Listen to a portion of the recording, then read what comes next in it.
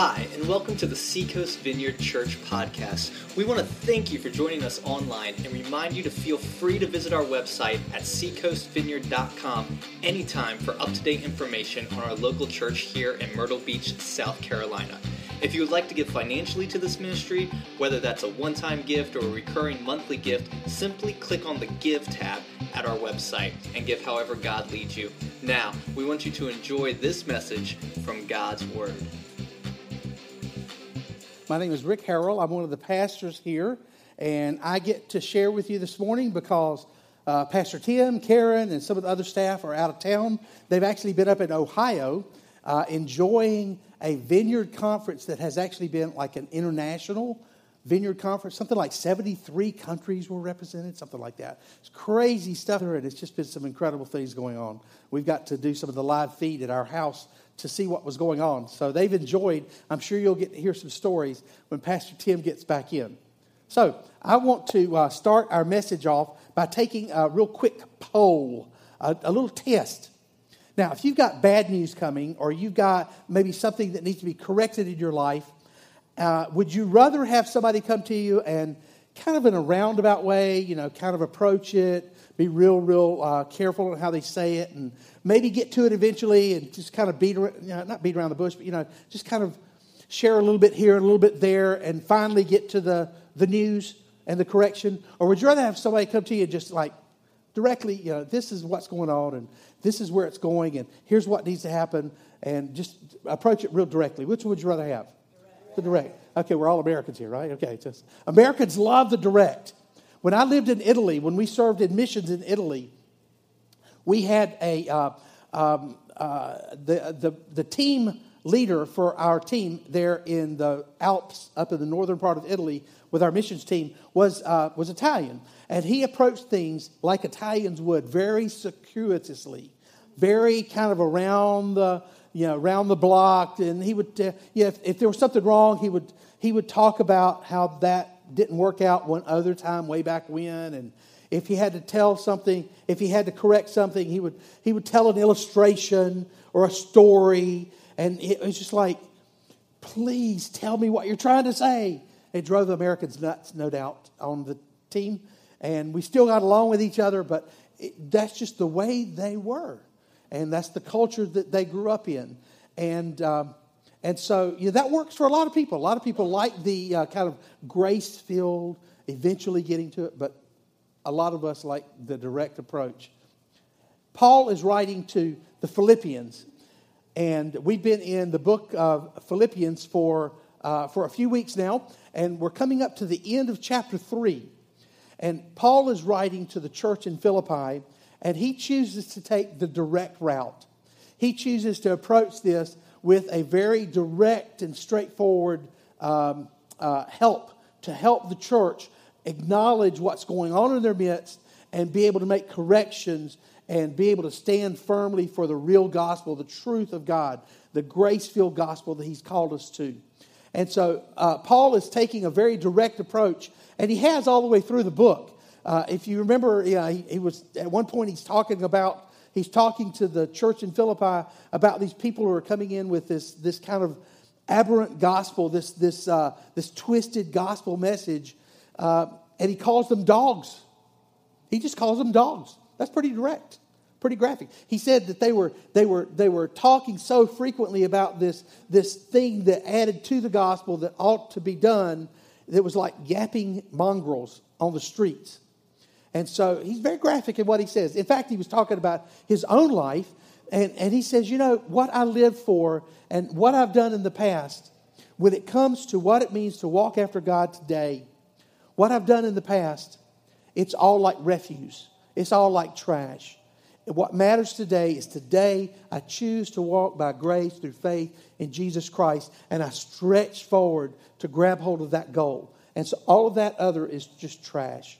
And the word he uses there is the same word that you would use if you were to see in a rainstorm the stuff that would float down the sides of the streets in a city that didn't have sewer. Well, there's your graphic for today. So that's what he was talking about. And that's what he was talking about in his own life. He said, my life didn't count. until I came to know what it meant to walk after the grace of God. And so we want to look at a passage today that he gets very direct in talking about what it means to measure up to the gospel of grace. What does it mean to measure your life by what God's expectations are for you in order to stay on the right path? And so we want to look at Philippians chapter 3, beginning with verse 15. Philippians chapter 3, beginning with verse 15. And we're going to read all the way to the end of the chapter. And you can read along silently in your Bibles or up on the screen while I read here. He says this: all of us then who are mature should take such a view of things. And if on some point you think differently, well, that too God will make clear to you. Even here, he's being pretty graphic. He's saying, you may not completely agree with me. You may not really line up with what I've been telling you, but you know what? God's going to get you. And he'll get you straight. So keep open to what God's word says. Keep open to the truth of God, and he'll change your mind, and he'll line you up right. And so even here, he's talking very, very directly to the church there in Philippi. And then in verse 16, only let us live up to what we've already attained. Join together in following my example, brothers and sisters, and just as you have us as a model, keep your eyes on those who live as we do. For, as I've often told you before, and now tell you again, even with tears, many live as enemies of the cross of Christ. Their destiny is destruction. Their God is their stomach. Our citizenship is in heaven. And we eagerly await a Savior from there, the Lord Jesus Christ, who, by the power that enables him to bring everything under his control, will transform our lowly bodies so that they will be like his glorious body. Now, when you read a passage in the Bible, do you find yourself kind of sort of transported back to that time? It's actually a good thing. You kind of see yourself as being maybe a part of that experience, and it helps it kind of come alive in your own life, kind of puts it in context. It's almost like we're sitting in this living room of this small group, and the church in Philippi was basically a group of small groups that made up the church. And you're sitting there in this room, and you're hearing this letter written by Paul. And you're sitting there, and someone says up and says, hey, I got a letter from Paul. And it's addressed to the whole church, so I want to read it out to you. And you're kind of a new believer. I'm a new believer. I'm sitting there, and I'm listening to this letter from Paul being read. And I'd heard about Paul, but I'd never met him. And I looked around the room, and people are nodding their heads. Oh, yeah, that's the way he lived. That's what he told us.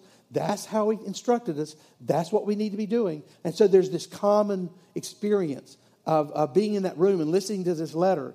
And so when we hear these words, we realize that these words weren't written into a vacuum.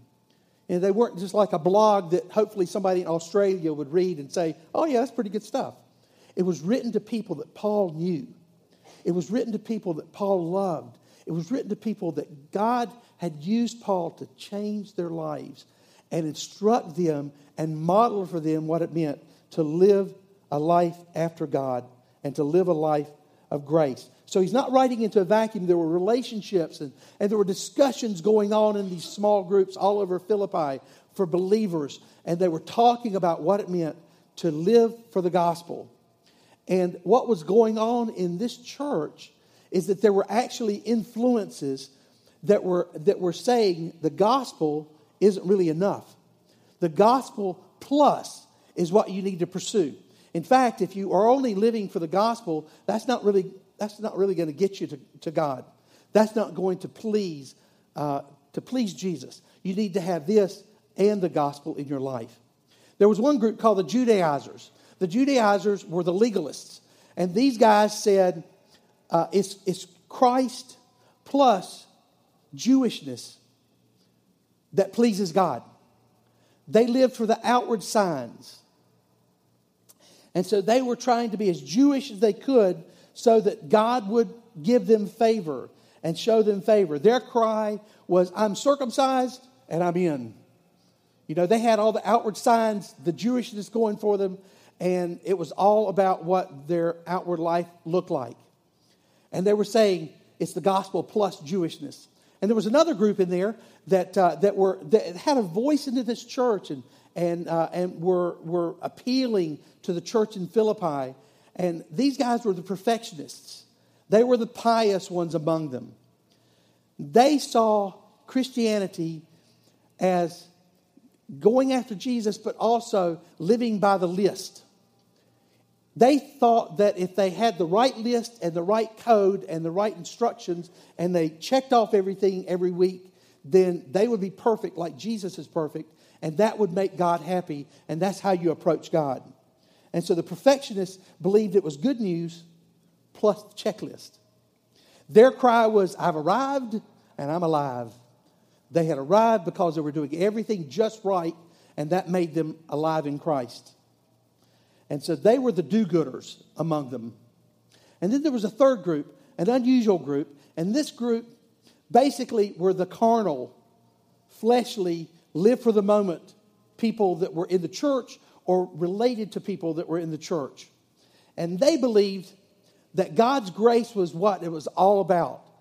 And it, no matter how I live, no matter what sin I participate in, no matter what I pursue, God's grace will be enough for me. And I can just live however I want to. In fact, if I keep living however I want to and keep fulfilling all my appetites, then that's more grace. I'm giving God an opportunity to give more grace. So that makes sense. It doesn't make sense to me. But that made sense to them. And there was this group of carnal people who were saying, live after the flesh, live for the moment. It doesn't matter how you live. Christianity is all about grace. It's the more you sin, the more grace you'll get out of it. For them, it was good news plus a license to sin. Their cry was, do it if you feel like it, and make sure you post pictures. Because they bragged about how they lived, and they bragged about what they did. And these were the never satisfied. They were never satisfied. And so these were people in the church that were influencing the church of Philippi to move away from a gospel that is solely based on faith in Jesus and depending on His grace and living a life of holiness that honors Him and honors the kingdom. And Paul is writing to these people because he loves them. He has friends in this church, and he knew that influenced in these ways. And for some of his friends, he knew that these appeals were making sense, and people were beginning to be swayed and moved toward the gospel plus something else. You know, in each of these three groups, by saying the gospel plus something else, it makes God, the great God of heaven, the God of the unpredictable, the God of all power, become manageable and smaller. If you can check off everything that you need to check off, and then that's God, then your God's too small. And if the outward signs of your Christianity is all that you ever experienced in Christ, your God's too small. And if you've allowed your life to get to a place where you've just given up and said, oh, it's all grace anyway, I can keep living however I want to, then you've made your God too small. And Paul is approaching this to the church in Philippi, and I think it directly relates to where we are as a church and as a culture today.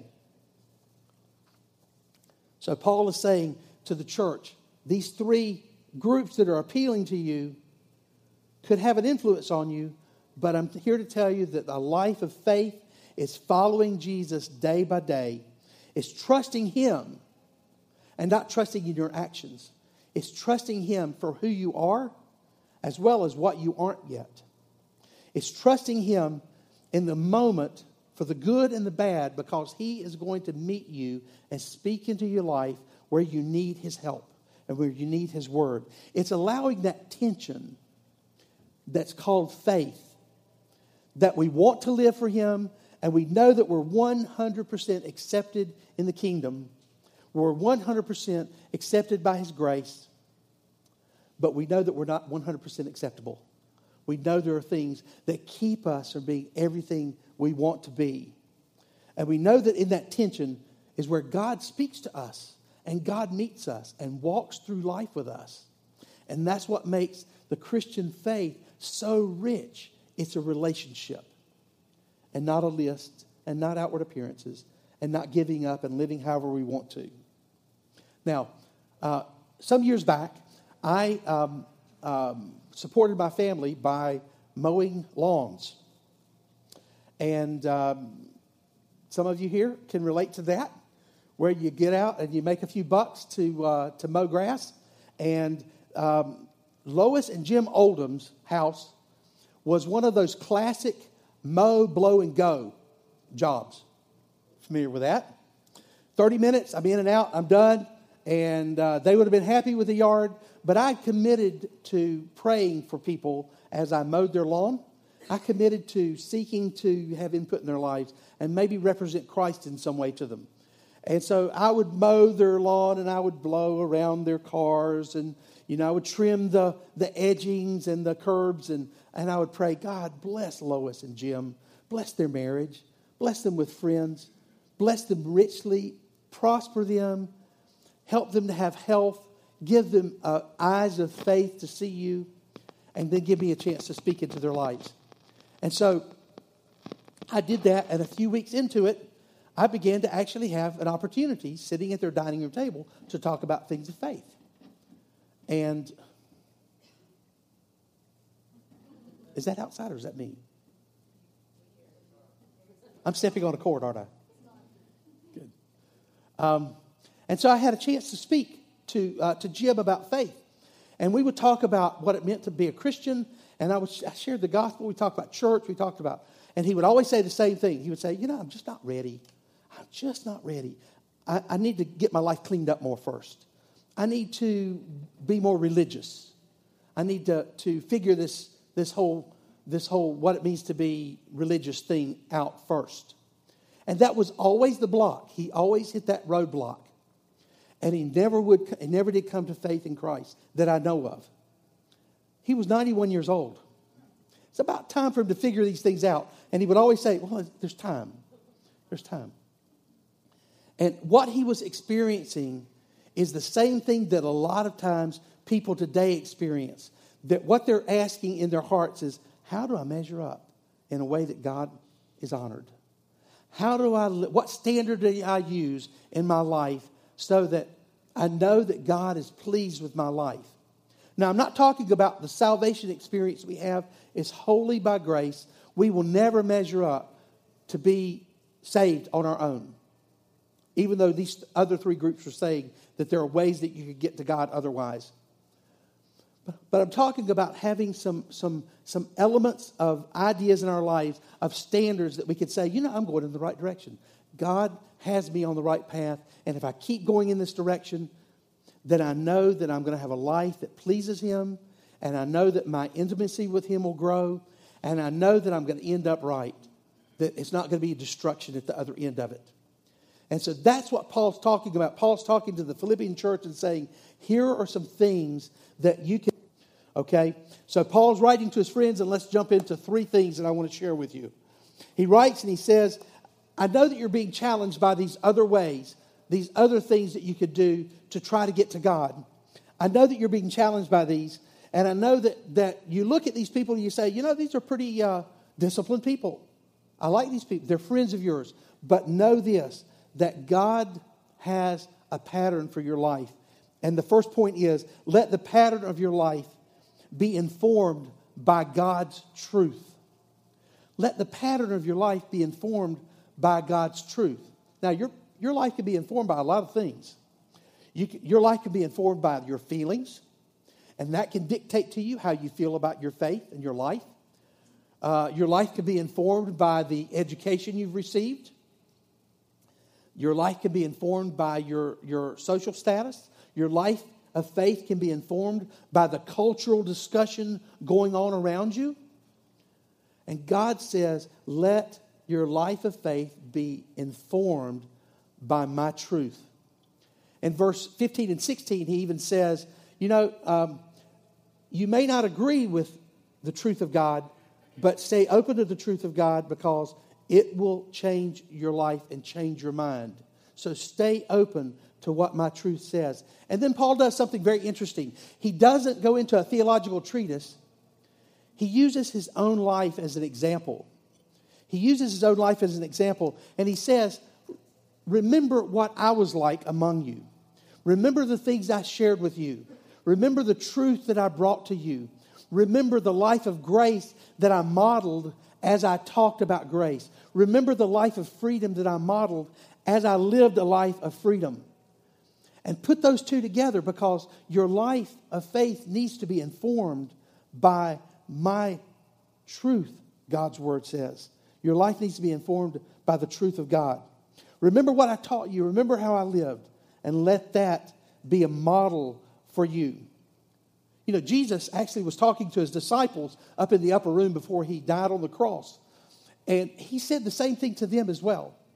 He was praying for the church, and he was praying for the Christians who would come after the disciples. And he was praying all the way down through the ages. And he said this in chapter 17, verse 17 and 18 of John. He said, Father, make them holy by your truth. Teach them your word, which is truth.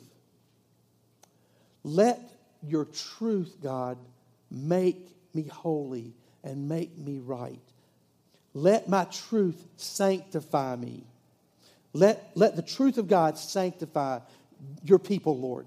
Let your truth change their lives. And Paul is saying the same thing here. He's saying, remember what I was like, remember what I said, and let that change your life.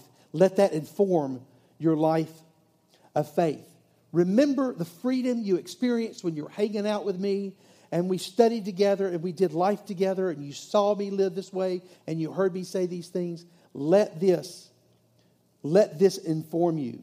Let my life of grace and let my life of faith, built on his truth, be your template.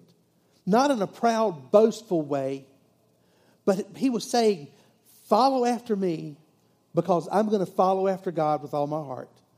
And I'm going to follow after God with all my heart along with Epaphroditus. And I'm going to follow after God with Timothy and others. And if you'll get in line and follow after me with all your heart, you'll be going in the right direction. So, church, run after me as far and as fast as you can, and you'll become more like him, because I'm going to become more like him. Now, I have a confession to make. I'm a recovering perfectionist. And I know you're probably thinking, well, you've recovered pretty well. I've recovered so well, and nobody even knows I'm a perfectionist anymore.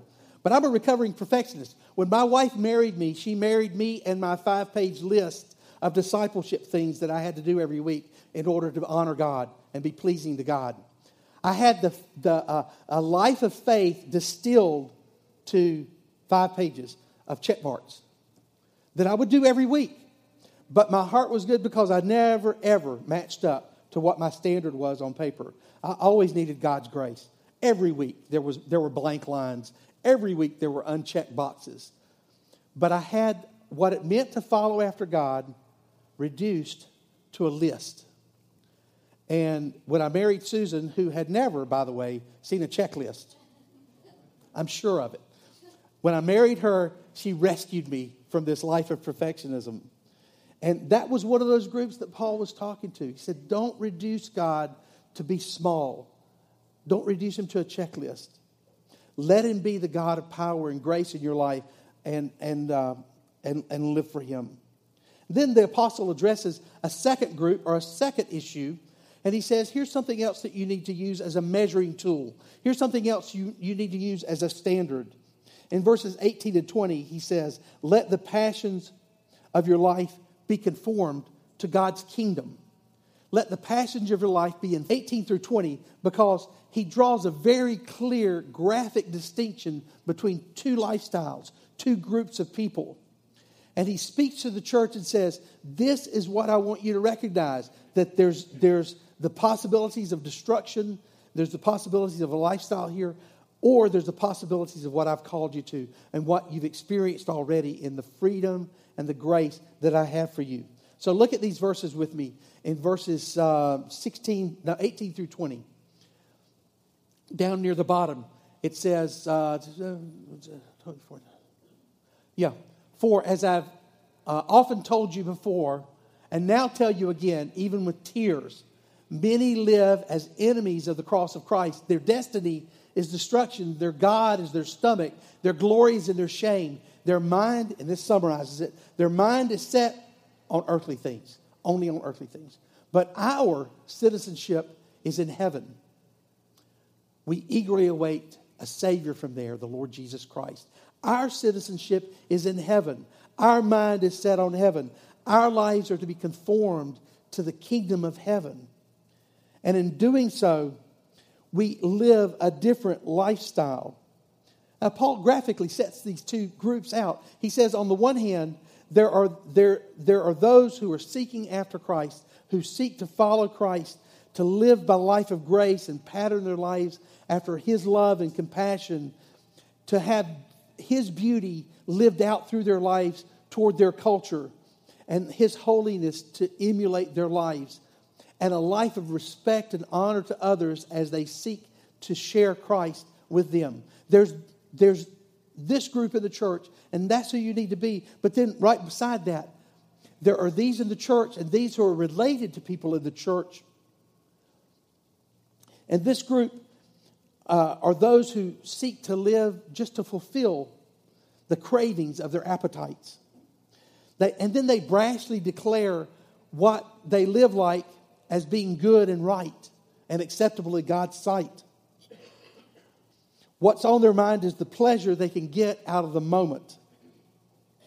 And their destiny, it says, is painted with pain and destruction and purposelessness. And there's no eternity on their minds. And so he draws a very clear distinction between these two groups of people whom the church in Philippi were related to and relating to and listening to and watching. He says, first of all, there are many who have chosen this. It says there are many who live as enemies of the cross of Christ. And at times, I'm not sure about you, but at times I feel like there are many who say, I'm living for Christ, but their lifestyle does not match up and emulate who Jesus is. The compassion's not there. The pursuit of holiness, that balance between grace and holiness that makes the Christian walk a beautiful walk is missing. And it sometimes it grieves me to see this. And there are many that are like that. And there are many who are declaring that it doesn't matter how you live anymore, just as long as you believe the right thing. And just as long as you trust that whatever I live like will somehow or another pan out well.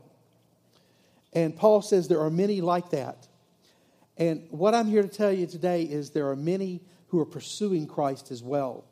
And if you feel like you're alone, or you feel like you're outnumbered, or you feel like you're being overwhelmed by this cultural argument that's going on about what it means to follow after Christ, know that Jesus has His people following after Him. And you can look around you and you see some of them here. There's a lot of people here following after God with all their hearts. And you're not alone. And so no matter how much you feel overwhelmed by the cultural discussions of the day and what seemingly is many who are enemies of the cross of Christ, there are those who are following after God with all their hearts. And so keep going and don't be discouraged. So first of all, it says there are many. And it says that many live as enemies of the cross of Christ. The word live there actually is a word that means that they walk about, or they walk about in circles. The word means that they're walking in circles. What a graphic picture of what a life given over to the pleasures of the flesh over and over and over, day after day after day, can lead to. It's a life that's lived in a circle of sin and a circle of disappointment and a circle of being unfulfilled. And Paul says there are many who live like that, and God wants to break them out of that circle. It may be, and probably most of us in this room have made a choice that you think back and you've made the same choice before, and it didn't work out then. You know, maybe a sin or a pattern or a life choice, and it really didn't work out well. And then you do it again, and you think, didn't I just go around that mountain before? Didn't I learn what I was supposed to learn back then?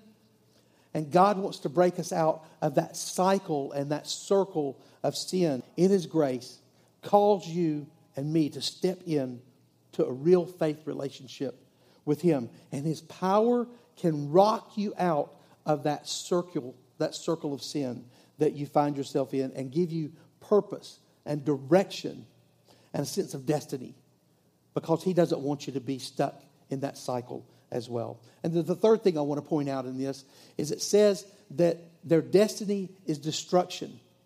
Their destiny is destruction. The word there means not just destruction, but it means a life that's wasted, a life of brokenness.